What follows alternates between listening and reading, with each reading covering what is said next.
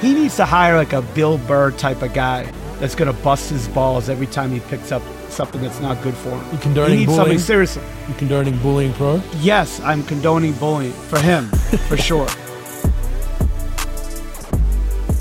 Welcome to Rogue Bows. This is the basketball series. Myself, Andrew Bogut, and our good friend Mike Procopio coming live from Dallas, Texas. What's going on? Oh, and Trent, by the way. And Trent. Yeah, sorry. Trent. We can't forget Trent for good old pro. I mean, kudos to Trent. Couple of things. You look fantastic with that video. You look like you're in a fucking Tarantino movie, on the opening here. So that clear image of you is ridiculous. And you go viral every week now with these social media posts. So, man, I got to give it a Trent. You're really killing it. I have no idea how you're doing it, who he's paying off. But hey, I gotta give it to you. You were on the Scalabrini podcast, Scalabrini and Frank Isola on Sirius Radio when you're going off on Doc. It's unbelievable. We do half the shows Doc. And now you go. You mean Pop? Not Doc, Pop. Yeah. We're on half the time and you go viral twice the time. I don't understand it. It's see, strategy, baby. Amazing. See the shit you get for the 2 weeks has worked. It gives time to marinate over the couple of weeks. We put the pot out. It gives 2 weeks of talking points. It's a genius, pro. Admit you were wrong. And by the way, you both might be on OKC's hit list. Don't think they were too appreciative of insinuating that they potentially knew about the issue with Josh Giddey. So I don't know why we're on this list. Here's a couple of reasons why. First of all, this show is your show, and like everything's about guilty by association. Show. And second, that's true. And second of all, I plead the fifth on that one. I didn't say anything about it because I had no intel. You're the Woj of the group. You got all the intel. I don't really have any intel anymore. So, that was league wide. That was a murmur league wide from numerous people in the US, including some pretty high profile journalists over there. But they're not too happy because, OKC run a tight ship. They don't want to have people think there's cracks in that thing. So anyway, we might be on the hit list. Let's get on with it. Team of the week. Mm-hmm. Who you got this week for us? Minnesota Timberwolves, Bugs. They're killing it. They are killing it. 9-1 out of their last 10. Those guys are doing a great job. They're really clicking well together. I didn't think they were going to be this good, this quick. And not that they're not like the 97 Bulls by any stretch of the imagination, but they're just playing really well. They're clicking. I didn't think that Townsend Gobert thing was going to work too well. They're really doing well. Anthony Edwards, Towns is doing it. Gobert's doing it. Their bench is playing well. I thought they were playing well. It's a hard week to pick a clear winner. Minnesota definitely up there, but it was very even 2 weeks in the league, which was good to see. There's not a lot of long. There's some losing streaks, which we'll get onto shortly, but I think the longest winning streak is Minnesota with 6, but beyond that, I think the next one's 3. So it's been a very even and balanced season so far. It's been fun to watch. But I went with Cleveland just because we gave it to Minnesota last week. I think Cleveland were out of the 10 for 3 or 4 weeks ago. They were out of the plane. They were playing pretty poorly, and they've seemed to find some form. They're 7-3 in their last 10. So they're playing some good ball, some decent wins too. They beat Miami, a little bit injury riddled, but Miami's a tough beat even when they're hurt. They beat Orlando. Detroit was in that mix, Atlanta and Toronto. So some pretty good teams in there. And even before that, the week before, they beat Denver and Philly. So they're playing some good basketball, and I had them in the 4 initially with my season prediction, just because I thought another season with Mitchell, another season of those young guys getting better, and seems like they're starting to pull it together a little bit. They're in 6 currently in the East, and I see them staying in that 6. I think they should be good enough to keep balance. But it was a tough week, I think, in the league to pick it outright. Besides, obviously, the obvious one, which was Minnesota. Bogues, would you have Cleveland in your sort of preseason deal? I know you said you had I had them 4. I'm pretty sure. I think I had the obvious. I had them 4 as well. The obvious first 3, which was Boston, Milwaukee, and who was the other one? Philly. Yep. And then I had Cleveland in the 4, just because you'd think that they'd put it together, but they started off horrifically, and it was real clunky. And there's going to be the murmurs again if Mitchell wants to stay there long term and all that kind of stuff. Small market, there's always rumblings that he wants to get to New York City and back down the far East Coast. But yeah, it's been it's been interesting as far as that goes. All right, our week team of the period. I can't go past the Spurs and the Pistons, bro. It's hard. We kind of last year we said, after a couple of month or two of the podcast, we're not going to. No one below the play-in can be team of the week just because they're so bad. But I mean, the Spurs lost 16 straight. Detroit lost 19 straight. I mean, combined 35 straight losses for those two teams. It's horrific. And it doesn't look like it's going to change anytime soon. I mean, they just look awful. These younger teams, the Spurs are one thing because they're not uber young and obviously they're rebuilding with Wemby. But the Pistons have some okay pieces and they're young. They should have some nights just energy-wise where you steal a win against a Boston or a Denver or one of these teams that just cruises in. You know how that happens in the league every now and then. To not get 1 out of 19 against one of these teams is pretty horrendous. So I can't go past those two. Shout out to the Washington Wizards as well. They're awfully bad. They've lost 4 straight and they're 3-18. It's just those 3 teams are just the armpit. At least, you look at Portland, you look at Memphis, even the Utah Jazz, Charlotte Hornets, even the Bulls have won 4 straight as of current. At least they're somewhat, try for the most part. Those 3 teams are just, they should get relegated. If this was like an English Premier League soccer, should chuck them in the G League next season. Yeah, both of those teams are pretty bad. Detroit, the problem with Detroit, and Bogdanovich was hurt most of the year. He's just got back. And then their young guys are okay, but then you got Jaden Ivey, who they drafted pretty high last year, who they don't even start anymore. So it's an interesting deal how they're running their team and what they have. They don't look. They're just going to rely on draft picks the next few years. Cade Cunningham's been playing well. He's been shooting the ball much better, but they don't really have that. Besides Cunningham, Bogdanovich is that good vet, but they're sort of all over the place with their rotation and what they have for talent on their team.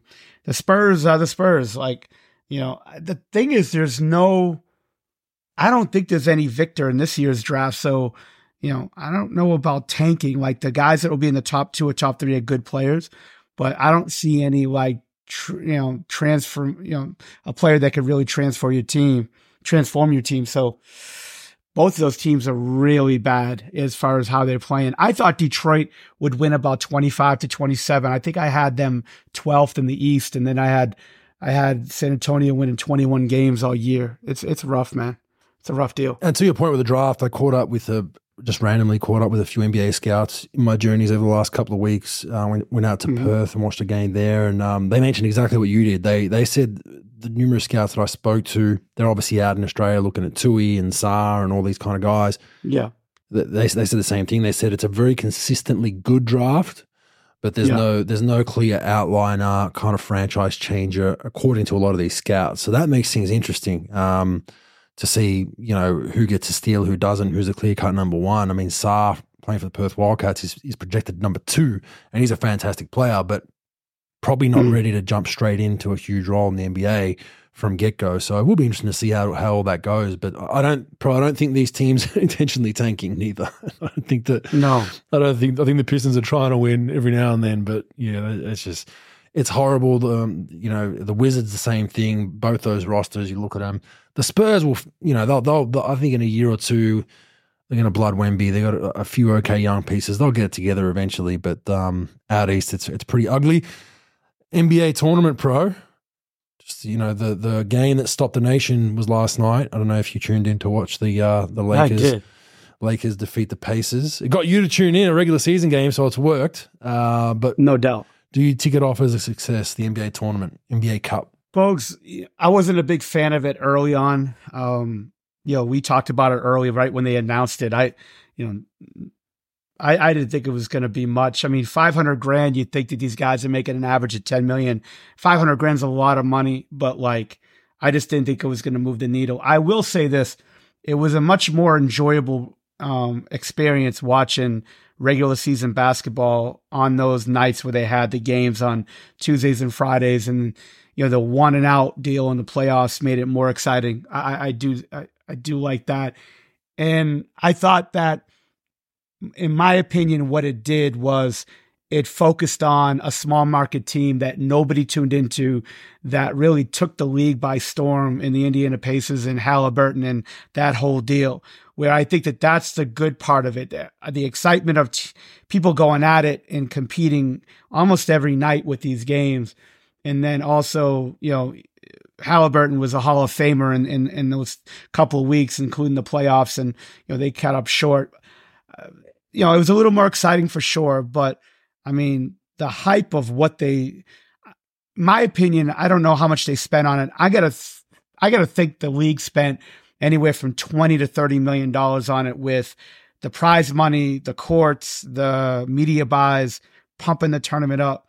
I liked it. I thought it was good. I think it's something that they could probably, package together and sell to a streaming service. Although I get an email from Ethan Strauss, from somebody who, from a little birdie told me you guys, had a few jokes at my expense on the podcast last week. No, we told you that, not a little birdie. We told you to your face. Exactly. But his email and he was saying that the viewership was pretty bad or very lukewarm on the whole event. I would have thought that it would have had some upticks to it, but for his numbers, he's saying that it was down. So, or average. So what are your thoughts, Bogut? What do you think? Oh, look, I think it's a nice distraction from the regular season. That was Ethan's point. Now is, okay, what now? So we've had the NBA tournament mid-season. Now you're back to these regular season grueling games that don't mean shit. It was good for that, where they actually meant it a little bit. And look, you can't be too harsh on it because it is the first season of it, but it was super forced. It was super Hollywood forced. Even the champagne afterwards was so awkward. Oh, we won it just was like, it was really forced and awkward. But I think that's normal because it's the first year until they get a bit of, consistency with this every season. I just can't see people getting that excited for it year in, year out. I mean, it was good just for the fact that these games meant a little bit more. I thought it'd give shitter team something more to play for. Like if you're a middle of the pack team that really has no chance for a championship, or you're a Pistons, or you're one of these teams that's having a write-off of a season, you're like, hey, let's try to get an NBA Cup. Worst case, at least we salvage something. So I think it's good for that. But I wasn't jumping off my couch trying to find the NBA tournament. I just tuned in yesterday because I was at home and watched a bit of it. And I was losing my mind because LeBron got MVP, but I've just learned that's MVP of the whole tournament, I believe, Pro. I thought it was Finals MVP because I was looking at the stats and AD went. Well, you would have thought they crazy. won the NBA Finals. That's why you were confused. You would have thought that game was the actual NBA Finals the way they treated it. But the numbers were pretty close. I ran the numbers on both those guys all for the 7 games, and it was pretty close. Yeah, but I thought it was just for the finals, so I made a mistake. I went off in a group chat. Luckily, I went off in the group chat, not publicly, but because AD had a night. He was like, what did he have, 40 and 20 or something like that with 5 blocks. Yeah, he had 41, 20, and 5. With 4 blocks. And I was like, how the hell did he not get the MVP? And I just read it was over the course of the 7 games. So LeBron definitely deserved it. He you love him or you hate him, but he deserved to get that. And they've made history, and now the NBA, he's the first one ever win it, Pro. So he'll always be. Folks, that first one ever stuff on anything, it's just too much these days. First one to do this, and first one to do that, and first one to do this. And then I even read Dwight Howard said he's not going to retire until he plays 1 career game in the NBA tournament. I mean, give me come goals. On. Like, I think it's just too much with the whole, how great this thing is. It's funny. The European, like the Copa that's played in Spain, when those guys play in the European teams on the basketball side, they play in that sort of mid-season tournament. They don't get paid extra, Bogues, do they? Or no? I don't think so, do they? Oh, they get a bonus if they win the cups or whatever. They definitely get a bonus. But the good thing about those cup things is in basketball and even soccer or football is that there's a lot of David versus Goliath matchups. That's what's cool about them, because you got like teams that, at least in soccer, where you got first division, second division, third division teams might play Man United, right? Like the NBA, it's still just NBA teams playing the NBA. So like, you can never really replicate what the essence of a cup truly means. A cup means that it's for everyone in that region. So if you did an NBA version, you'd say, all the G League teams. Is the CBA still around? Whatever that other minor league is. No, just the G League. Just the really. G Leagues left, right? So you have, that's it. You'd want to almost include college teams just to get some real battles, but that's why in the Premier League and soccer leagues and even basketball, those cups are cool because you have matchups that you'd never really have otherwise. And that's why the EuroLeague's cool as well because you get these cross matches. So I think it served its purpose. It got a little bit of hype, was very forced, but I think the force thing will kind of phase out over time as it becomes a bit more normal. But I just, like I said, I'm not jumping off my couch to turn TV on. Yeah, Bogut, and also my thing is most of these guys are making a lot of money. The average salary at $10 million, you get guys making up to upwards of 60. And you're telling me that this cup makes those guys play that much harder. And then the regular look, I understand today's athlete. They're not going to get up like Michael Jordan did every game trying to, go a million miles an hour, win an NBA championship every night. But you're telling me that we had 2 weeks of exciting basketball or more exciting basketball than usual just because of this cup. And now, look, I know every game's not going to be bad or anything. I know there'll be some competitive games, but it just goes to show you that where we're at, where, look, it was a cool deal, a cool experience, but you need to create this to get your regular season just above flatlining. It's just a weird deal. And look, it was cool, like I said, but that's just a weird deal to me where like most of the league's not competitive like that, where it takes a $500,000 payday, to get you going a little bit. That's my whole deal with the league. And look, the tournament was a good idea, a very good idea, but it's just weird because we got 60 games to go now, man. That's a long 60 games. And that was Strauss's point in his article, was what now? Like you've had this peak of an NBA tournament and now you got 60 games till the next big thing, which is the playoffs. So it's a valid point. Right. There's always a debate about less games, more games. That'll never end. But for now, I give it a slight thumbs up. That serves its purpose. People were tuning in that probably wouldn't usually mid-season, and we move on. Tyrese Haliburton, we spoke about him a couple of weeks ago, but continues his hot form, pro. I'd love to hear where you have him in your MVP race. I know it's a bit of a flyer, but he's currently ranked 6th on the NBA.com MVP race that they have. I've got him right up there in the top 5 as well. His numbers are unbelievable. I mean, he's putting up 26 points, 26.9 points, 12.1 assists to 2.2 turnovers, which is just insane. 52% from the field, 44 from 3, 88 from the free throw line, and a steal to boot. Having an absolute career year. Can you see him in the running? If Indiana make a run here and remain kind of, up on that upper end of the East and somehow get to a first round, maybe a second round, he continues these numbers, do you think he has a genuine chance to win the MVP? I don't think so. I think he's got a legitimate chance to try to get in that top 5, that first team All-NBA. I just think it's going to be hard, to really beat out, look, and what they're doing is really good in Indiana and sort of where he's bringing them, because without him, they got no chance. Some of these teams with MVP players on it, they could still survive without their guy, not as to that higher level, but they could still be good. Indiana, without him, he makes everything run, which I guess that is a definition of an MVP. But, to me, are you going to beat out an Embiid, a Jokic, even Doncic? And, you got Kevin Durant putting up 31 and 7. That's going to be a tough deal.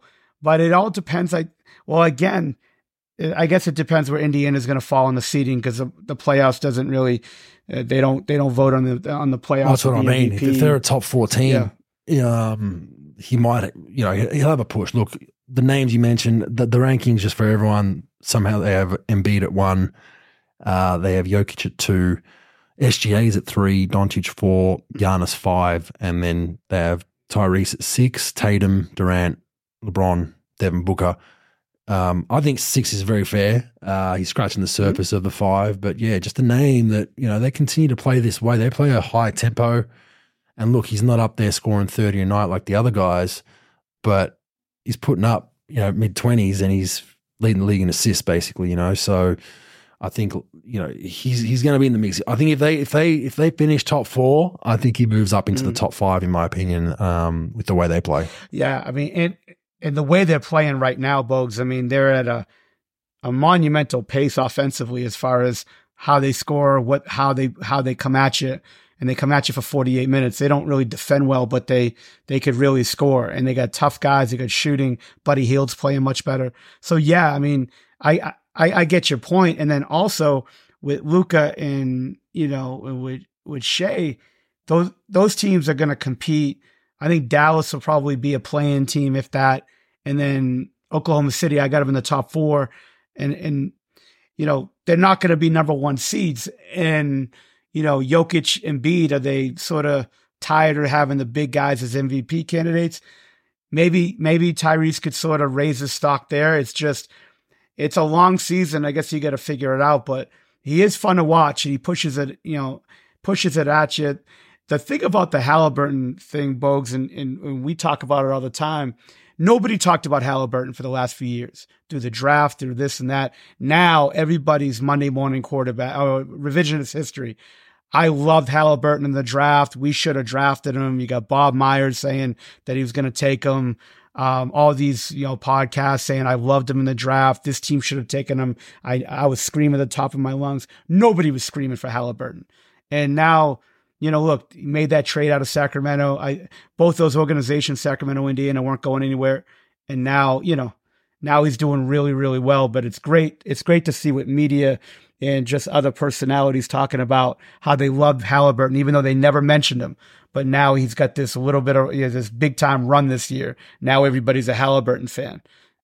Of course, that's how it goes. Hats off to what the guy's doing. He's doing well, and they're averaging 128 points a game, so their pace is second to none. I'd love to know what the all-time leader is, but in NBA history, but they'd be close to it, pushing that, and obviously more scoring coming with the way the game's going into a much higher tempo. Zion Williamson, he's once again caught himself in hot water for being out of shape. Didn't look good against the Lakers. Looked like he somehow got bigger in Vegas for those few days. Buffets maybe, There's some nice buffets in Las Vegas. But since then, some commentary has come out. Someone's leaked from the New Orleans Pelicans, obviously, that he does not listen to the Pelicans and they're pleased to improve his diet and conditioning.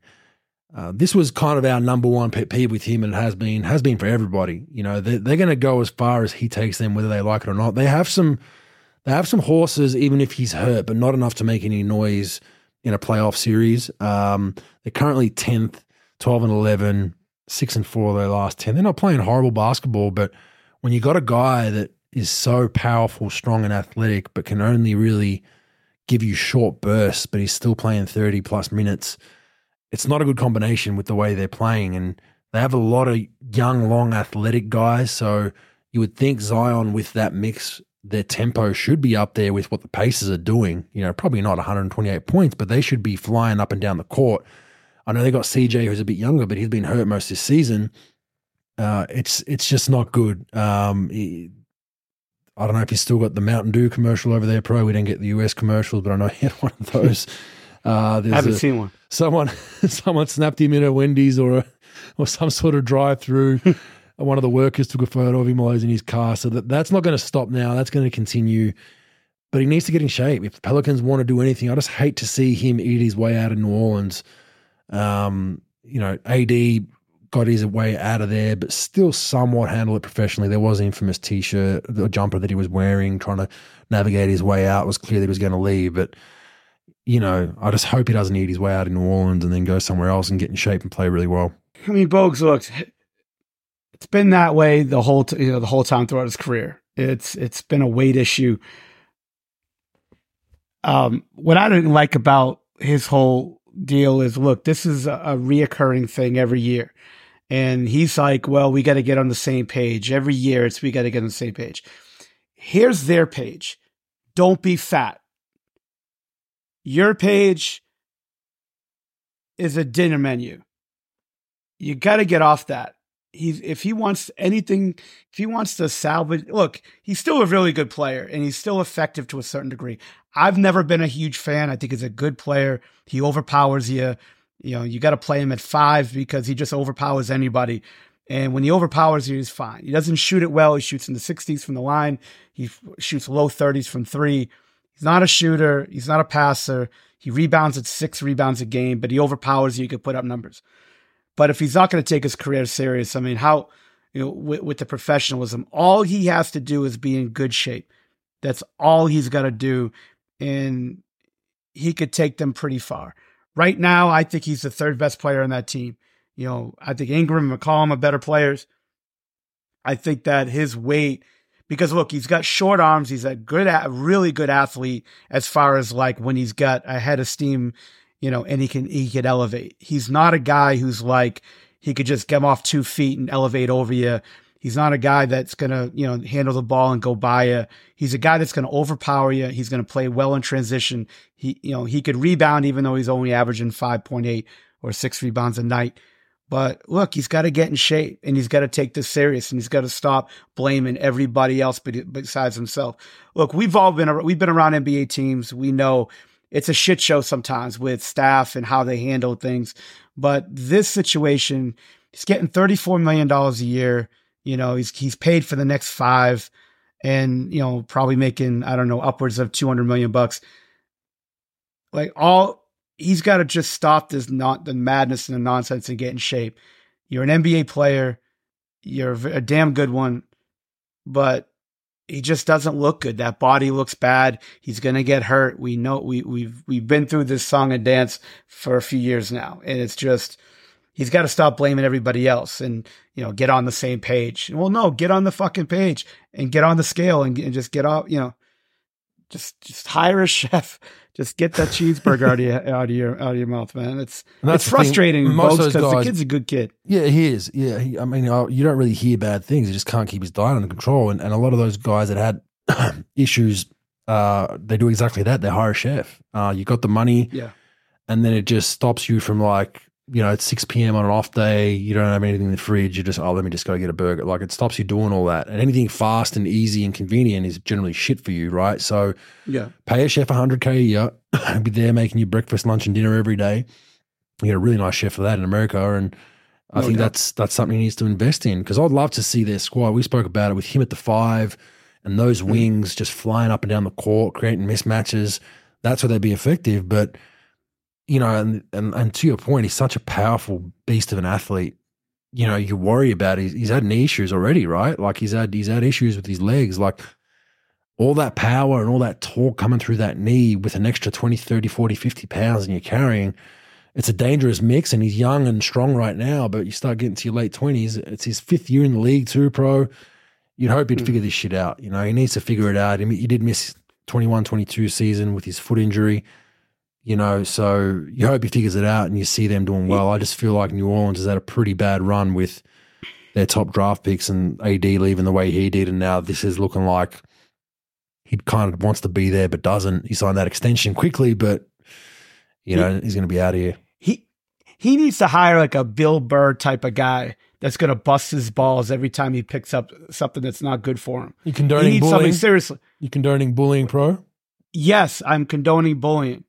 For him, for sure. And just be somebody who's just going to, you know, not a Bill Burr, you know what I'm saying, but like a guy that's going to be with him every time and be like, Zion, do you really need that, man? Come on. And this is going to be the difference between him being a really good player and just a player that's they can't really depend on a regular basis because you're always hurt and then the conditioning is going to be a problem. But like I said, he's a good kid. I like that team. Yeah, I think Green's doing a good job coaching. I think that I like the roster, but you know, it's funny too because they played well all the way up until they lost in the tournament, and now everybody was just dumping on it. It's funny. I didn't hear much about Zion being like fat or out of shape. I didn't really notice because I didn't watch him a ton. But then right after that, I remember we were watching the game. I think I was texting you, and I was like, "Man, he looks big." Mm-hmm. Anyways, man, you know, we can move on from it. It's just, you know, it's the same old story. And the thing is, those guys with weight issues, especially into their 5th year, they tend never to really ever sort of meet that challenge of getting their weight under control. And, I'm not saying he's going to be 600 pounds or anything, but I just think that it's going to be an issue, and he just doesn't want to address it, and he wants to blame everybody else. Yeah, I think we're both saying it for the point of view. We want to see him healthy and see how far he can take that team. They're a good young team, and he's a centerpiece of it. He's eaten up most of their salary, and they invested a lot in him. Let's see it. And just by the way, the Pacers are number one all time for scoring, Pro. The number two were the 81-82 Nuggets. So if they continue this pace, they will set an NBA all-time scoring record for points per game in the regular season. Finally, just real quick, there's a big outrage about Jalen Brunson getting hurt in garbage time. They were down 12 with 20 seconds left. He was still in the game. And you sent me this note to put in the run sheet. So I decided to go online and see how he did it.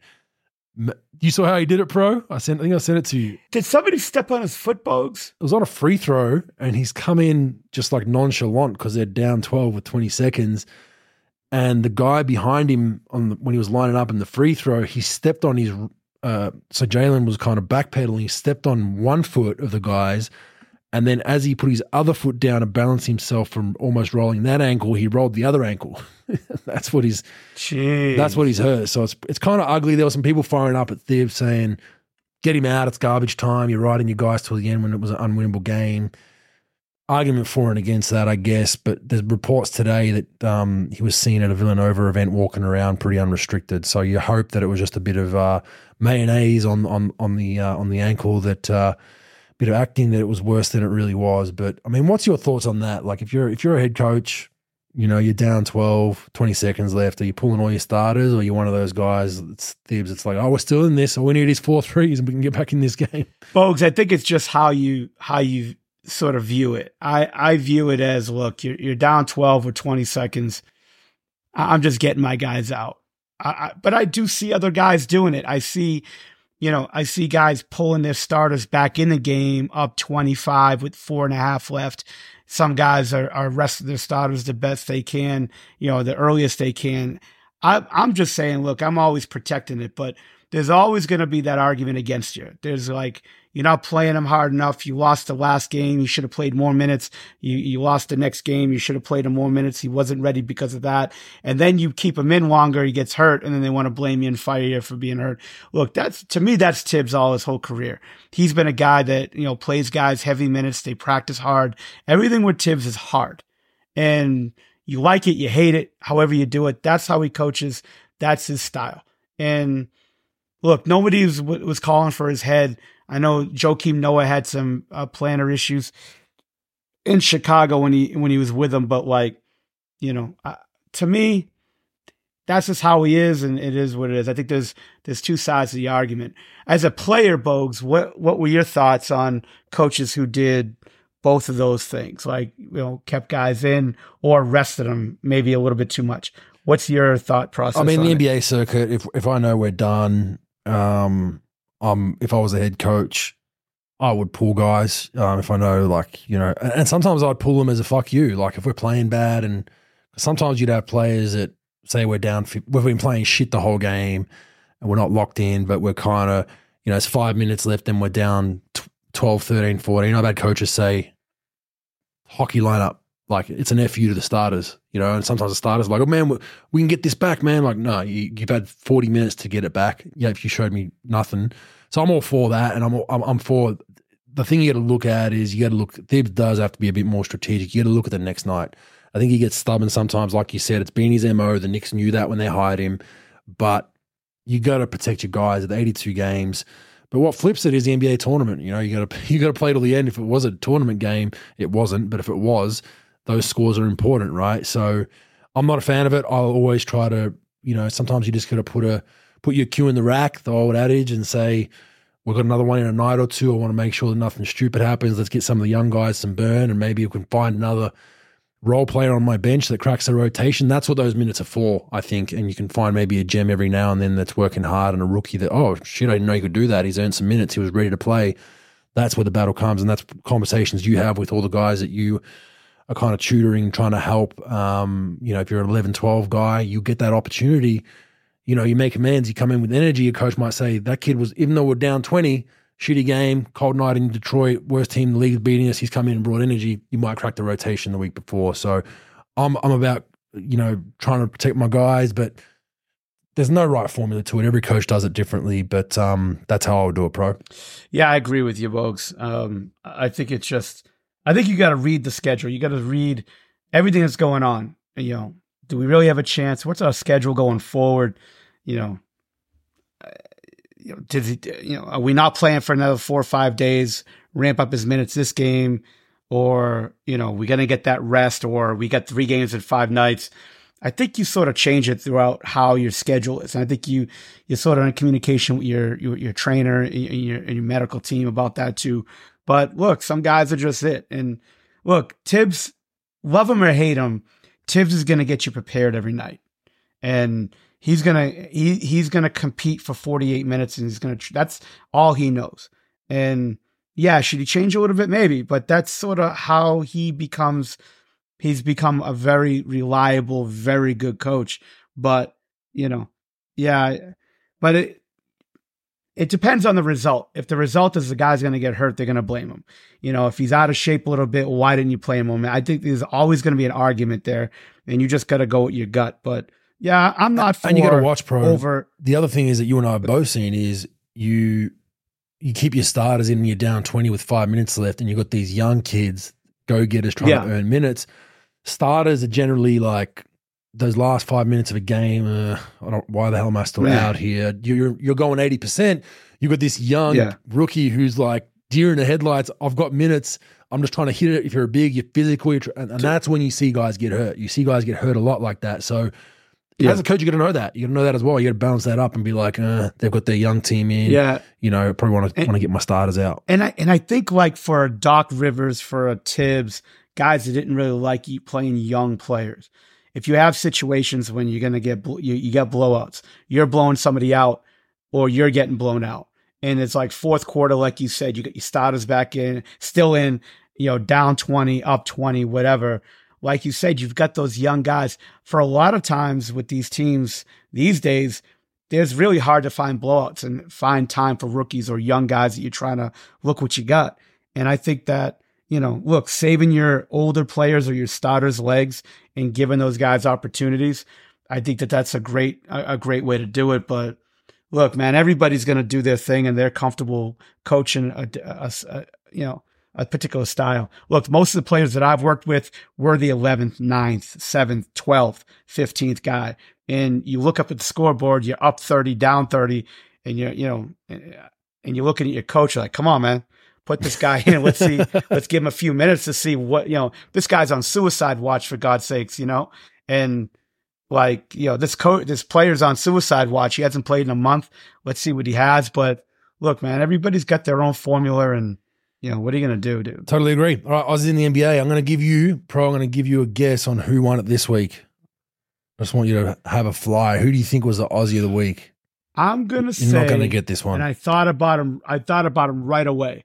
I'm going to say Dante Exum. Oh, what the hell? You read the sheet, man. There's no way. No, hey, first of all, I never read the sheet. Second of all, first of all, let me just say, and I know you don't like when I go off in tangents, and I won't real long.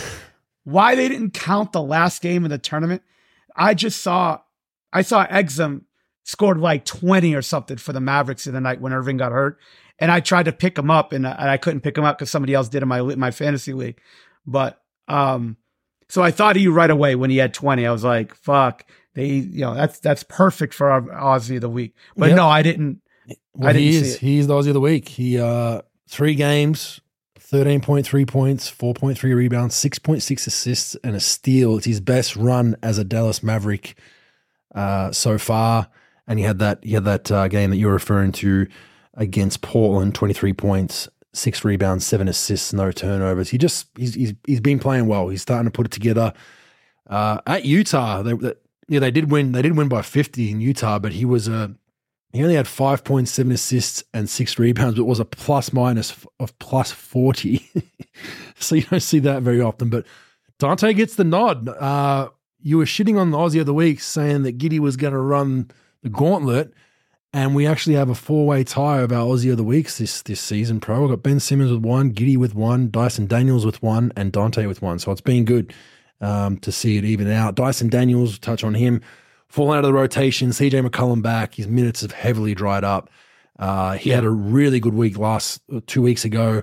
He's back down to 3.4 points, 3.4 rebounds, under 1 assist a game, which is not good, and 1.2 steals. So he's lost most of his minutes. Josh Green, currently out for a few weeks with a right elbow sprain. I think he had a elbow sprain last season too, if I'm not correct. I think that same arm's getting in a bit of trouble. He only played 2 games this last 2 weeks, 7.5 points, 4.5 rebounds, 3.5 assists, 1.5 steals. Joe Ingles has found a bit more form, slowly putting it together off the bench for the Orlando Magic, who are balling, by the way. 5.4 points, 3.8 rebounds, 4.6 assists, 1 steal per night off the bench, 7 for 13 for 3 in that span. Jock Landale's kind of fallen out of the rotation and I spoke to him, he was very, very sick with the flu. So he's only played 2 games over the last 2 weeks, 8 minutes a game, 3 points a night, but hasn't really cracked that rotation yet. Patty Mills, first minutes of the season in a loss to Philly, played 17 minutes for his 3 points. Matisse Thybulle, 8.5 points, 3.5 rebounds, 1 assist a game, along with 2 steals and 1 block. 10 for 19 from 3 in that span, so that's a good sign.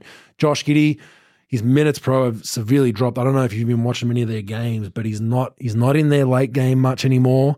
Don't know what's going on, the distraction of what's going on off the floor. I'm not sure, but his minutes, he's down the last 2 weeks, 23.2 minutes, Pro. So this is a guy that played mid-30s. They're playing him off the ball a lot. This is probably his worst stint with assists per game. 2.6 assists per game in this span, Pro. Probably career low for him.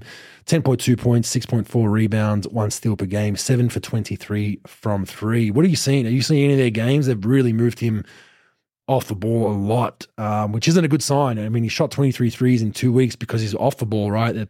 He's open for a reason. But yeah, it's a head scratcher there in OKC. Bogues, I was watching them a lot the last few weeks, heading into this last week. And I thought he was playing all right. Just the shooting to me was just where his weakness lied, shooting 30 from the 3 but his free throw shooting isn't bad. It's like 78%. He's being aggressive. It's just weird, that he's not playing late game, but they got a bunch of guys that have played well. Kason Wallace, a young kid out of Kentucky that's a rookie. He's played well. Isaiah Joe off the bench has played well. So they have got a lot of guards in the rotation that just sort of can make, a little bit better shooter. Not the passer he is, but not the playmaker. But I don't know. Maybe it's the shooting. Maybe it's what's going on off the floor. I have no idea. It's you never know what's going on with the team unless you're there and you're sort of in the middle of it. I haven't heard anything, but it is an interesting phenomenon that's going on there because I think going into the season, I think both you and I expected big things out of him as far as his role in the team, stepping up, played well in the in the FIBA competition this summer. Him and Alexander together is great. I don't know. It's an interesting deal. I would have thought, even though the shortcomings with the shooting, that he would still play late game because of his playmaking, his size, his basketball IQ. But yeah, it's weird. Watch that space. A lot going on in the world of Josh Giddey. A lot of distractions off the floor, obviously, with what's going on, and it's a tough place to be. So he needs to try to keep it together and keep his performance on the court going. But yeah, they've moved off him a little bit. Hope to see him back on the floor. So Ben Simmons still hasn't played. It's been over a month with a hip issue or back issue. Kane Pittman was on with Stephen A. Smith. Kane Pittman is a Australian basketball analyst who's just gone over full-time. Congratulations to him, by the way.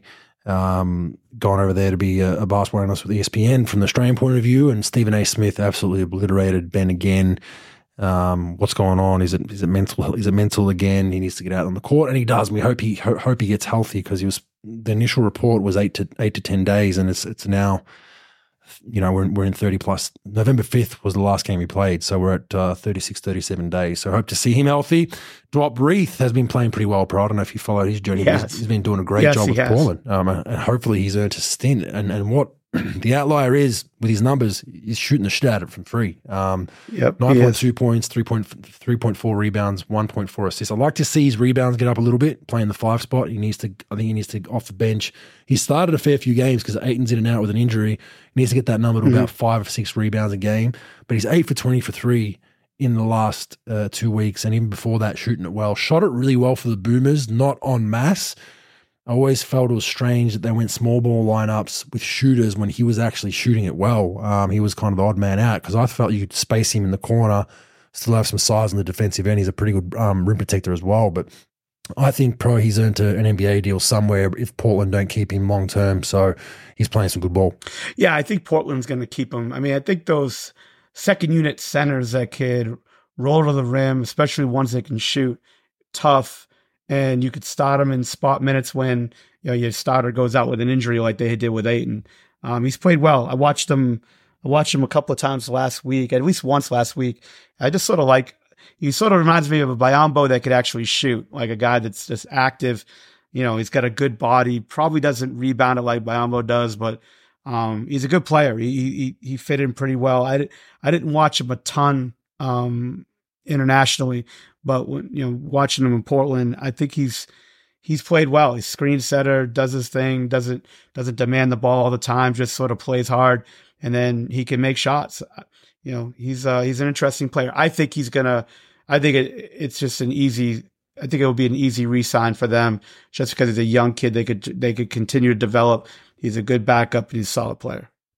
And just a quick stat, which we won't use for useless, but NBL News, I believe, posted this. The most 3-pointers made by a center in their first 10 NBA games. He's had 14 pro, so I know we love these stats on Tuesday, but still good for him. Keep shooting the ball. All right, let's move on to our useful or useless pro. I've got some good ones this week, but this one's a decent one, but the next two I think you'll like. Games with 15-plus assists and 0 turnovers. Tyrese Haliburton has 3 in his career so far, obviously all this season, I think. The last 35 MVP seasons combined, pro, how many do you think would have a line of 15-plus assists with 0 turnovers? Just going to guess like 1. Good guess. It is 1. I like how they picked just MVP seasons because maybe there was someone else in the league that wasn't MVP that did it, but pretty impressive. 15 assists, 0 turnovers, hard to do. When you got the ball in your hands that much and you get a donut turnover-wise, that's beyond impressive. It means he's using the ball well. And I was watching a couple of their games. A lot of their stuff isn't just simple swing stuff. They're still attacking and penetrating, putting points on the board. And the danger of running a high-potency offense like that is you can have games where you have 20, 30 turnovers because you're pushing the pace so much. So they've found a really nice balance there and love the way he's playing. Useful, useless, pro? Oh, it's useful for sure. I mean, it just goes to show you how hard it is to do that. I'm not a big fan of first guy to do this or first guy to do that, but 15 assists, no turnovers, that's really hard to do. And like you said, they run a lot of random stuff that you would think that they'd throw the ball away a little bit and throw the ball everywhere. I think it's useful for sure. Definitely useful. He's playing well. All right. The average NBA player, pro, is 6'6.3" tall. And the average NBA player has never been shorter over the past 39 seasons. But point guards are the tallest they have ever been in league history. All other positions are the shortest since the 80s, and 72% of the league is under 6'9". Useful or useless? It's useful, just sort of where the league's going. It's going smaller, It's just going smaller. It's funny. You would think that it would stay solid on most positions except the center, just getting smaller. But I would say that's a useful stat. It just, it goes to show you those players that are over 7 feet. It's going to continuously be tougher as far as the analytical world of basketball to stay, to keep numbers high on those guys that are 7 foot, 7'1", 7'2", unless you're a unique talent on some way, especially can shoot the ball. It's an interesting stat. I would say useful. Yeah, useful. You almost got to be 7 foot. You need to be kind of a skinnier build that shoots threes. I think it'd be really interesting to see if someone like a Shaq came in, how teams would would see that, whether they'd value it as highly as Shaq coming out in the 90s and 2000s, right? Like that's a big thing because, you know, it would absolutely dominate the offensive end, but defensively, it'd just be pulling you out on the perimeter all night, right? So you'd have that mix, and it contradicts a lot of these teams with their analytics of saying, you know, you don't want a big, slow-footed big man, probably Shaq more towards the end of his career, but I still think you take a guy like that because they're an anomaly, but at the same time, the analytics dudes would lose their fucking minds. Yeah, I think that my attitude towards drafting a guy like Shaq would be the free throws need to be because teams, we talked about it on the pod a bunch of times with like Cleveland, like teams that go bigger, you know, defensively, they are still a really good team. You know, I think with bigs like a Shaq coming out, like the lob, the screening, the rebounding, all those things are really good. Obviously the offense, the scoring, the shooting isn't, but I think if he can make his free throws, and I think that if you could turn him into somebody who could at least not get beat, like pathetically beat defensively, I think you'd still be in a decent spot because, again, on the other end of the floor, they got to switch against you. That 1-5, you still got to switch, and you could throw it down there to them. Even without the 1-5, though, like you look at the 5 men starting, you know, the majority of them in the league aren't big, strong, physical 5 men for the most part, right? So even if it wasn't a 1-5 switch, you're throwing it to Shaq against Chet Holmgren or yeah. So I still like that. Like I wouldn't draft the normal 7-footer anymore, like the normal 7-foot just post scorer. But if there's a freak, you know, like a Shaq, like an Olajuwon, like a Embiid, you would still, in my opinion, really heavily consider it. Yeah. And I think, but most other centers, yeah, you're right. Like, I think it's an interesting deal as far as how that goes. But I would still myself go with Shaq. Would I throw it to him in the post like I would, you know, like 20 years ago, you know, 30 years ago? No, but I would use him differently. But the way he could change the game with shot blocking and rebounding and size and running and doing all that, I would just really, you know, I'd really address the free throw shooting because that's when he'd really hurt you late game if they just continue to put him on the line. But it's interesting. That is a very interesting stat about how the league's going, you know, down with height and things. But yeah, well, with the unicorn type guys, the Holmgrens and the Wimbianas, you would have thought it was probably on par or higher, but yeah, for it to go down and with the caveat of point guards the tallest they've ever been, that's really interesting. You know, Tyrese Haliburton, a prime example of a tall point guard. I mean, yeah, without question. I mean, that is a very good stat with that. I mean, you know, the average size of a point guard right now, I've got a database that I sort of track that stuff. Starting point guards, Bogues, 6'4" in the point guard spot. Yeah. So, you know, which is pretty high because back in the day, it's like 6 foot, 6'1". Isaiah Thomas, you know, and Mark Price and all these kind of guys, Gary Payton, you know, they're all low sixes, right? So interesting. Yeah. All right, last one. We're following height. We've got to go weight. Of course. We have the smallest share of overweight NBA players in the past 15 years. 43% of players are overweight, according to BMI. And I think Zion's that's the lowest. Carrying that. Yeah, it's the lowest. 43% are overweight according to BMI. Now, don't forget, BMI could be, you know, you could classify, it's a height to weight ratio too, right? So some guys that are pretty good shape, their BMI might say, oh, they're kind of, the averages say you're a little bit over, but it's the lowest in 15 years as far as overweight NBA players. Well, of course, because they want to look good in their, you know, their skinny jeans when they've got a red carpet on every NBA arena that they have to go through and have paparazzi take their pictures. So they want to look good with that. So yeah, I could see that. That's a useful stat. Well, Zion's flying the flag for the anti. So he's fighting the good fight, man. He's fighting the good fight. But yeah, just some interesting stats that we don't usually. They caught my eye a couple of weeks ago. I screenshot them and thought that'd be pretty interesting. All right, NBL. A lot to get through this week, NBL-wise, bro. I don't know if you've been checked with a little bit of it, but first game of the round, Sydney Kings versus the Cairns Taipans. Kings up by 11 or 12 at halftime. They come back out, and the shot clock is broken at halftime. League head officials are spinning. They don't know what to do. 51-minute pause at halftime, which is not ideal. I think the air conditioning went out for portions of that. There was some electrical issues they had. It was decided by the coaches. I don't think management was reached by the league at that time, which is disappointing, that meaning GM and ownership group. The coaches decided we'll just play on with it and finish the game. And it was a shit show. It was bad. There was no shot clock, completely no shot clock for the second half. The both coaches agreed to. We obviously thought we're up at 11-12. Let's just finish the game and get the win. Almost lost the game. Probably should have lost. We didn't play well in the second half. It actually hurts us not having a shot clock because we're kind of a high-paced, high-potent offense that gets the ball up quickly. And there was a few possessions late in that game. Jalen Adams probably had a 40-second possession one game. Crowd started booing. Cairns came down, did the same thing late quarter. So there was a bit of shenanigans going on there. But I just can't understand. I think this has happened in the NBA before. I think I played in a game where the shot clock broke.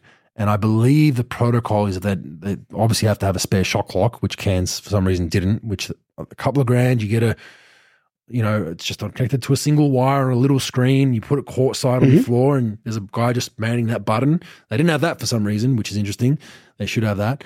The workaround with that is you have someone sit on the score bench with a 24-second shot clock, and at the 10-second mark, they ring the buzzer. So it gives you a warning that it's a 10-second warning buzzer. So then any smart player is like, okay, shit, it's money. We call it money or butter or 10 seconds or under. I got to go and get. They didn't do that neither. They just elected to go with no shot clock. So that was interesting. I was watching from afar, like texting our ownership group, like what the hell's going on? We started to have some concerns about 51 minutes is a hell of a pause with injuries. That's what I was worried about. Like, God forbid someone gets hurt in the second half. Thankfully, no one did. Game finished as it did. We got the win. We move on. But just, have you ever seen a circumstance like that in your high school, college, or NBA days, pro, where something goes utterly wrong and they just basically change the rules of the game for a whole half? I've seen it in like AAU. I've seen it in high school. I don't think I've seen it in the NBA. I haven't seen it in the minor league and all the minor league games that I've gone to. But yeah, I've seen it like AAU. I haven't seen it on anything really higher than that. I don't understand why with all this technology, you can't have like a flat screen TV courtside or on the baseline scoreboard, with an app or something that, go to a YouTube video and just play down 24 seconds. I mean, I'm sure there's something that you can stopwatch on the iPhone. Yeah. Yeah. Like, I'm surprised. I'm surprised they didn't have that, that monitor sized, like portable shot clock that they could just put on courtside. I don't know why everybody doesn't have it. I don't think it's that expensive. It was bad. It was a wake-up call for the league. It didn't look good. It was bad on all fronts, and you hope that the NBL, I believe they audited all arenas in the off-season, from what I understand, to make sure that all these protocols were in place. Let's hope they are actually in place, because this cannot happen. It doesn't look good for the league. People texting me from overseas like, what the fuck is going on? That were watching the game. There were scouts at that game. So not a good thing, but we move on. We got the win. And then the Sydney Kings had an absolutely horrid performance last night against the Southeast Melbourne Phoenix. Now, for those of you who might think I'm conflicted as an owner, I'm not going to get into nitty-gritty details, but an unacceptable performance by the Sydney Kings. The Southeast Melbourne Phoenix cut Will Cummings, one of their main imports during the week, for behavioural issues. From what we understand, off court, showing up late to shit, told him numerous times, wouldn't listen, said see you later. But was he moved by them? Because he was a pretty efficient player, pretty efficient scorer for him. They come into Sydney kind of short-handed and absolutely punch us in the face. Very disappointing game. And, the Sydney Kings are probably on paper one of the most talented teams in the NBL. And it looks that way when they approach the court. It looks like we're talented, we're going to win. Teams are outworking us, and it's people have asked me, coach, is it the philosophy? Is it the offense? Is it the defense? I think a lot of it's starting with the players needing to come out with they're being attacked by everybody. They're getting punched first, second, third, and then we react and we're down 13, 14, 15. Not going to win many games like that. A lot of work to do, a real kind of jab on the chin pro for the Sydney Kings to figure out where they want to go this season. Not the end of the world, but it's been 3 or 4 weeks of these types of performances that have left myself, coaches, even players scratching their heads, and they need to figure it out. Still fourth, tied for fourth with Southeast Melbourne. And no better time to go down to Tasmania and see Scott Roth. Well, that's this weekend, pro. Tasmania are the pinnacle of guys who are somewhat deemed not as talented, not as good, who just come and work their ass off. They hit you every possession. They're physical. They stay within their structure. They're well coached, and they just grind you to death. The way we're playing going into that environment is going to be the test of the season. This season for me, this game is the game of the season for me. I think this is a make or break game for us to see what we're made of, what our mettle is. Do we have dogs that are going to fight back, or are we going to lay down and just say, I feel sorry for myself, or I'm not playing well, or I'm not getting shots? So big wake-up call for the Sydney Kings this past couple of weeks, bro. Bogues, obviously you're the owner, you're part of the ownership group. It's it's a little different, but you do have a basketball background, basketball mind. If you're the coach and you sort of guys are going through those types of struggles, what would you do? Like or as a player, what would you want out of your coach to be like? What's the approach? Do you got to go at them hard? Do you got to change things up as far as, roles, lineup? Again, everybody does it a little differently. What's your take? Yeah, look, first and foremost, we're under no illusions that, head coach was going to come in and set the world on fire. He's a rookie NBL head coach. He's still navigating how things work. We're 8-6. He's 14 games in. So just want to put out there, very young. We're not in any position whatsoever, a conversation that we're thinking about, is this the right coach? Absolutely not. We picked this guy. Right. We're fine with that. I think there could be a possibility for rotation changes. There's no doubt. When you lose games this way and you play this way, whether there's a lineup change in the starting lineup, whether there's minutes that get cut for certain guys, he's going to figure it out. He's going to have to play that game, and there's probably going to be some hurt feelings along the way. That's just the way things go when those tough decisions are made.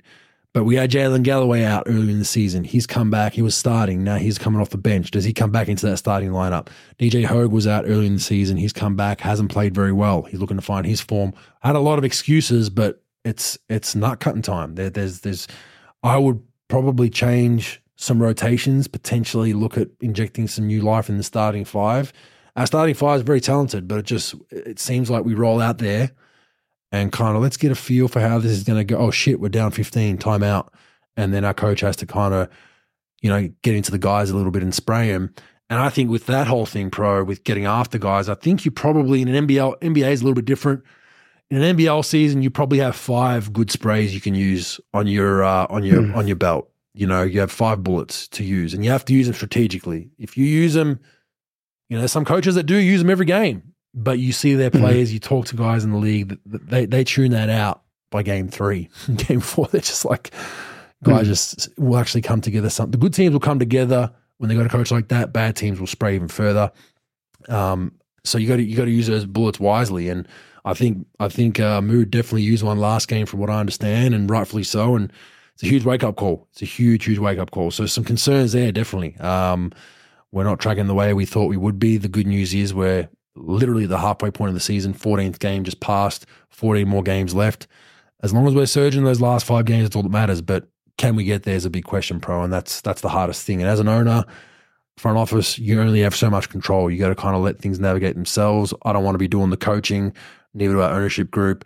We're obviously a resource for our coaches at any time. But at the end of the day, it comes down to coach, the assistants, and that group of players coming together and getting their shit together. And they know that this is not an acceptable performance. If we lose games because we got outplayed, you play against Southeast Melbourne, Mitch Creek, you had 33. You didn't shoot it that well, but let's say we play Southeast Melbourne Phoenix, and Mitch Creek hit 7 threes, and you shake their hand and you say, they just beat us. They had one of those nights. But when you have a performance like yesterday where we were just kicked in the ass the whole night from effort plays and second chance points and, not locked in defensively, I can't stomach those. I can stomach losing to a better player or better team in the day. I can't stomach effort stuff. So that's where our players know that that's not an acceptable way to play when you're in Sydney, and that's something that we haven't had to kind of coach. And as you've said numerous times, whenever you have to coach effort, it takes away from you coach having a coach. your coach having to put in schemes, defensive changes. Oh, let's do this. Oh, let's tweak this. That's a great play. All of a sudden you're like, hey man, like, come on, rebound, box out, run 100%, not 80. You don't want to be coaching that shit, right? And that's where we're at. Yeah, it's interesting. As a player, what did you like to do when your team was struggling and you had talent? Your team had talent, not if you had a really bad team, but if you had talent, more talent than what your record reflected. How did you want your coach to sort of address that? Individual meeting, screaming, lineup changes. What was your preference as a player? Because I always like to hear from players of how they like, and different players, their mentalities are different, so everyone's got sort of a different answer. But what is as a player, what did you like to, when your team was a little underperforming, what did you like the approach to the coach to be? Well, even just coaching, a junior team here, my whole thing is I'll use a couple of those bullets when I need to, and I'll say, hey, this is what we need you to do, and you're not doing it at the moment. And then if we're 2 weeks in and I'm still telling you the same thing, you got to come out of the lineup. My only currency is playing time. I don't have a currency of contract. That's all GM stuff, off court stuff as a coach. I don't have a currency of, your contract's going to go down, or that's nothing to do with me as a coach. My currency is your minutes. I can affect team play by your minutes. So if you're not going to buy into what I need you to do, if we have too many guys that are, not getting enough touches, this is not fair, that guy's shooting this, that, there's going to be a lineup change there. And as a player, it was like, if we had moments like that, for me, it'd be, just coming out and hitting someone. Like, that's what I would do. Like, as a player, it's like, okay, we're a little bit soft right now. No worries, we're playing Team X. Their best player just come to the hole at the start of the game. I'm going to lay him out, put him on his ass, and then huddle up and be like, hey, let's go, come on. Not tonight, guys, come on. And that would be what I'd do as a big. That's the way you do it. And then it'd be physical screens, it'd be talk on defense, that kind of stuff as a player. Like, you can really get engaged by talking and being physical, and they're not overly strenuous effort things, I don't think, setting a hard screen or just overly talking. And I think that's what I would do as a player. But as a coach, your only currency is playing time. And if you've told a player 3 or 4 times that their effort's unacceptable, or we need you to do this on this play and you're not doing it, sorry, man, you got to come sit with me for a bit, and maybe we'll work you back into the rotation as the season goes on. That makes sense. So we'll see how that goes. Big game. Looking forward to seeing that one. The Illawarra Hawks have been very, very good. Very, very good the last couple of weeks. Another big win versus Perth at home. Tatum's done a fantastic job with them. They seem to be playing a much better style. Usually after a coach is fired, you get this honeymoon period for 2 or 3 games. They're in that right now, so I want to see how they go long term. But he's put in a little zone. It looks like a little 1-3-1 matchup zone. They've changed some things up offensively. It seems like they've simplified things a little bit, and I've enjoyed seeing them play better basketball with the coaching change. Melbourne United continue to cruise. They look like they're going to hold on to that first spot. Tasmania cruised in New Zealand to an easy victory. Adelaide has struggled. They got absolutely punched by Tasmania a couple of weeks ago. Lost by 40, I think it was, or 30. Poor performance that they blamed on travel, which is interesting. Cairns beat them this week, but that's kind of the results. The ladder is, as I just said, Melbourne clear first, 11-3, Tasmania second. Southeast Melbourne, Sydney and Perth are all 8-6, Brisbane 7-8, and then you got Cairns, Illawarra, New Zealand and Adelaide. Other than that, the NBL has decided to follow the NBA positionless all NBL teams, which in a league of 10 teams, to me, doesn't make sense following suit of the NBA, but it is what it is. They go on positionless. No more guard, forward, center. They just go on NBL first team, top 5, second team, top 5, and I think there might be a third team potentially. So that's all interesting. Adelaide 36ers fired their head coach a couple of weeks ago. CJ Bruton was fired. I had heard leading into the firing, before it was actually made public, that ownership of the front office had gone to CJ and dictated who they wanted him to play moving forward. I am just assuming, but I don't think that conversation would have went pretty well, considering he was fired a couple of days later. He probably said, so that's not a good thing. There were actually they were actually noted by Matt Logue, journalist here in Australia, that Adelaide 36ers had missed some payments for some per diem, 9 weeks of payments, in fact, which Adelaide have kind of claimed that we didn't know, we were working through it. And then within 10 minutes of the journalist making the story, those payments got made, coincidentally, pro. So that's not pretty neither. You never want to have, with where the NBL has been historically, these were huge issues 10, 15 years ago with owners not fronting up, paying their players and running out of town without paying their bills. You don't want to get to that point. Adelaide need to lift their game a little bit because it reflects poorly on the whole league and every owner in the league. When you have, it was a small amount of money. I think it's $22 a day they get. Teams supply meals, but they give you an extra $22 as per the tax code here in Australia. But over 9 weeks and 15, 20 staff, it's, it is what it is. It's a fair bit of money in thousands, right? But not that much that you should be trying to withhold this for some stupid reason, Adelaide. So just pay your bills. And then finally, Mitch McCarron was caught on a hot camera, hot mic at the end of practice. Now, I don't know how hot or he thought that camera was, because from what I believe, the Adelaide 36ers let their media into practice with the last 15 minutes of every session pretty much when the media is there. And he went on to spray his players for being whiny bitches and snitching on each other. And it's been lauded by some, and some have said, well, Mitch McCarron, you're making $500,000 a year. Your play's been pretty poor, that you need to lift your game as well. And I think there's some truth in both of those. Mitch McCarron is paid as one of their main players and has had a horrific, not just season. I think his tenure in Adelaide has not been great. He'd probably admit to the same thing.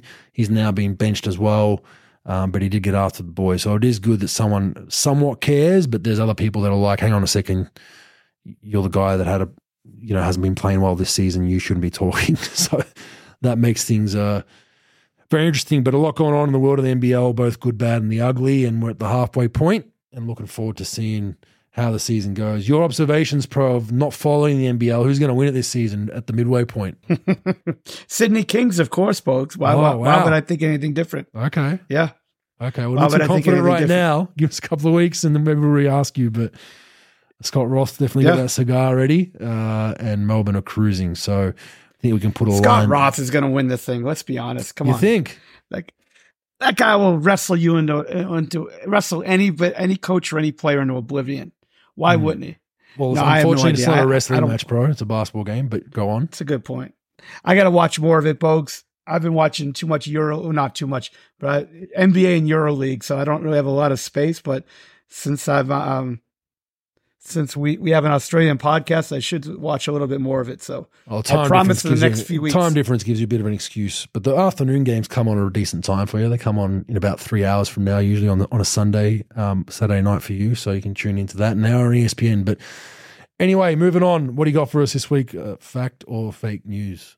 These are going hot, Pro. These are going hot. Trent loves these, remember? So make sure these are good ones. These get the interactions online, people going at each other in the comments. It's what we want. So make sure they're good ones. Oh, wow. Nah. No pressure. Trent, last week was the rankings of the players, right? Like, who's better than... Chet Holmgren and Wemby got a decent one. Yeah. All right. So, Bogues, I'm going to cluster 3 players, 3 different 3-player clusters, and I want you to tell me who your better player is. All right? So I'll give you mine, and then we'll fact and fake news it.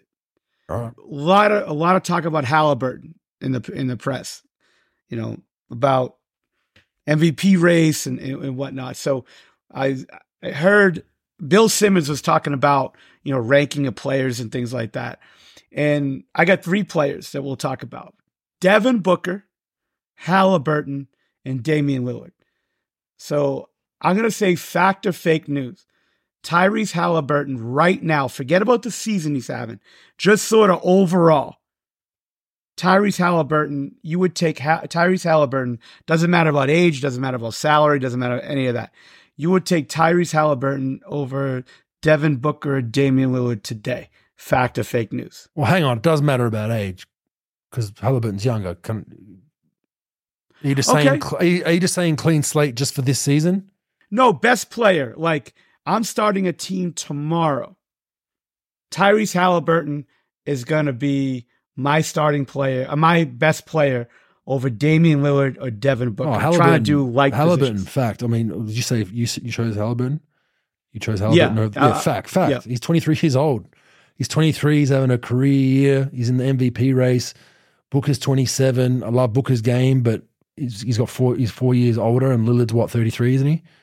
Lillard's 33. So I think Lillard's a clear third in this race. Absolute killer and bucket, but you might only have that for another year or two if you're starting a team today. And then it's out of Booker and Haliburton. I have to go with Haliburton just on current form. He's playing very, very well, and he's younger. You're going to get more out of him, and he just seems like he's putting it together for a career year. Now Booker, you have to give him the excuse. He's been hurt a fair bit, but he's also playing with KD and some stars to take the ball off him. So I love Booker's game, but I have to go with Haliburton. Okay. I'm going to cluster 3 more together. Our boy Zion. All right. Zion Williamson, Jaren Jackson Jr., and Paolo Boncero. Who are you taking tomorrow? I'm going to say that Jaren Jackson Jr., you would take Jaren Jackson Jr. over Boncero and Zion Williamson. And Zion Williamson will be the 3rd best player out of that crew right now today if you're choosing a player. Fact or fake news? Oh, man. So for context, Banchero is 21, Triple J is 24, and then what's Zion? So Boncero, I'll give you the stats, folks. Boncero, 27 and 4.5 assists a game. Jaren Jackson Jr., 19.9, 6 assists a game, 1.8. Both of those guys played 100% of their games so far. Zion Williamson has played 82% of his games, averaging 22, 6, and 5, shooting 57 from the field, 64 from the line, 33 from the 3. Jaren Jackson Jr., 43% from the field, 82 from the line, 30 from the 3, but an elite defender, especially compared to those 3. And then Boncero is averaging 49.4, 68% from the line, 40% from the 3. And is probably Orlando's best player. So that's what you have. Fact or fake news? Yeah, Jaren Jackson Zion Jr. last, definitely agree with that, just based on games played and weight. If he was healthy, in shape, Zion would be a clear 1, but the reason why he's in this cluster is for that reason, I'd assume. I don't know. I think Banchero's ceiling might be higher than Triple J. I love Triple J's game, plays both ways. I think his offense has actually gotten better and probably exceeded my expectations of where he'd be. But this Banchero, I kind of revert back to Draymond Green's comments a couple of years ago that just said this guy is competitive as hell and just plays the right way. And that just stuck in my mind as I've watched him the last couple of seasons, and it's true. He's not overly flashy, swaggy, all this kind of stuff, but the proof is in the pudding. We were always like, who's Orlando's main star guy? It's him, and they're winning, and they're playing well. So I'm going to go fake news. I have Banchero 1. He's 21 years old. He's got 3 more years of youth than Triple J. It's a tough one on a coin flip, but I'm going to go with Banchero. Yeah, here's my thing, Bogues, with that. Again, I don't see anything elite out of those 3 guys. I think the closest thing to an elite skill out of those 3 guys is, look, Banchero is going to put up points. He's going to play hard, all that stuff. And that is a skill. Zion, to me, again, he overpowers you. He's not really going to shoot it great. He's not going to shoot it great. He doesn't really do anything great except sort of that freakish body that he's got, that strength and being able to, finish around the basket. But I think that Jaren Jackson Jr. is a very high level defender. I probably wouldn't say elite defender, but I would say good enough for all, first team all defense. And that's why I put him on top. But yeah, it's an interesting cluster of 3. Last cluster, Bogues. Our boy, and I would say this is the struggle cluster for sure. Not having great seasons, 1 because of injury, and then 2 other guys just sort of not finding their footing for one reason or another. Bradley Beal, Zach LaVine, Klay Thompson. Oh, boy. I'm going to put Klay Thompson, even though he's having probably one of the worst seasons of his career this season. But again, could be an off season, could be one bad season. I'm not going to write a player off, obviously. I'm going to put Klay Thompson 1. I'm going to put Zach LaVine 2, Bradley Beal 3, but I'm going to put Klay Thompson 1. Fact or fake news out of that group? Oh, this is a mission impossible. It's like, yeah. Levine's hurt as well right now too. He's out for a while. Banged up a little bit. Now, Clay's played 95% of his games. Zach's played 78% of his games. And obviously Bradley Beal's only played 13% of his games. Has had injury problems the last few years and really hasn't, he's put up numbers and all, but hasn't really done much. But if I'm taking a player tomorrow or today, I'm taking Klay Thompson over Zach LaVine and Bradley Beal. My reasoning is he's more, even though he's not consistent number-wise this year, he's probably at least consistent with, with what he's going to give you. He's obviously an elite shooter. Again, even though his numbers are down this year, elite shooter, you know what you're going to get. He's had some injury issues, obviously, for a couple of years with his stuff, but going into a game, I could probably depend on him a little bit more than the other two, but people would probably say Bradley Beal over Klay. What are your thoughts? Are you saying starting a team today with their injury history and their age, right? Yeah. Oh, fake news. I have to go LaVine then, based on this. I mean, he's 28. He's had way less not way less injuries, but Klay's 33. He's been banged up. He hasn't had anything major, I don't think. He's younger. I have to go with the younger man's game. I mean, Beal would probably be there 3-4 years ago. Klay would be number one 4 or 5 years ago, right? So sure, Klay's coming off an Achilles and an ACL, and he's 33. Levine just I'm going strictly based on youth. 28, he's younger. Beal's been super banged up this last couple of seasons. At least this season, like he just can't get healthy. And I know what back issues are like once they start, and that's what he reportedly has. So I'm just going based on youth. I have to go with LaVine. What are your thoughts? What are your thoughts on next week, Trent? What do you think I should be leaning towards? So I actually, for Easter when we do our next show, what should I get ready for, Trent? You tell me so I could at least get some leeway that way. Like player comparisons, you guys are talking about Shaq. Like a good one would be like, is Giannis Antetokounmpo today's version of Shaquille O'Neal? Like, is he the new modern center? You wouldn't post up Shaq in today's NBA. You'd have him running up and down the floor, transition, kind of like how he was with the Magic. Like some stuff like that. Like, because obviously today's game is pretty different to the 90s. Okay, how about comparing, and just sort of hypothetical, comparing an older, like a player from 2 decades ago or 3 decades ago versus a player today, and who would you rather? Yeah. Something like that? Or some guys that Bogues have played with, so we can get some like on-court insight in terms of like comparatively like who's better or not. So the people will vote, Pro. We'll find out. We'll find out if the clusters do well in about a week. Whether we put them in the burner. I just want to know when the next viral post is coming out, because you've been killing it. So, I don't know what it is, but we have it.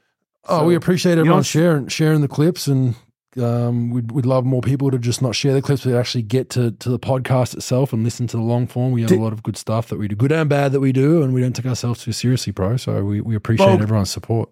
By the way, did you see that the Phoenix Suns DJ all time was playing Steve Kerr? Did you send that to me? Somebody sent that. So good. For those who haven't seen it, jump online. We backed up. Or I backed up Steve Kerr's rant about the music a couple of weeks ago and saying that he was right because it did feel like a nightclub. Or the DJ at the Phoenix Suns has mixed it into a house mix. And I give it the thumbs up. It's legit. It's legit. So he's used Steve's whole press conference and phased it into a nice little house mix. So I love that kind of shit. That's good shit. That's good. Yeah, that's really good banter. Good. Really good shit. Gets a thumbs up from me. Yes, that's great. All right, Pro. We'll see you in a couple of weeks. Happy Easter. Happy Christmas. Okay. And don't rack your brain too much late at night trying to think of a new segment for next week. Absolutely. Well, hey, thanks for Trent for giving us the intel, and I'll get going on this. I got my notebook. I got my notes, and we'll go from there. It's not my laundry. It's not my grocery list either. That's what you're having for dinner, don't lie, Zion. Fuck. Yeah, you got me. Later.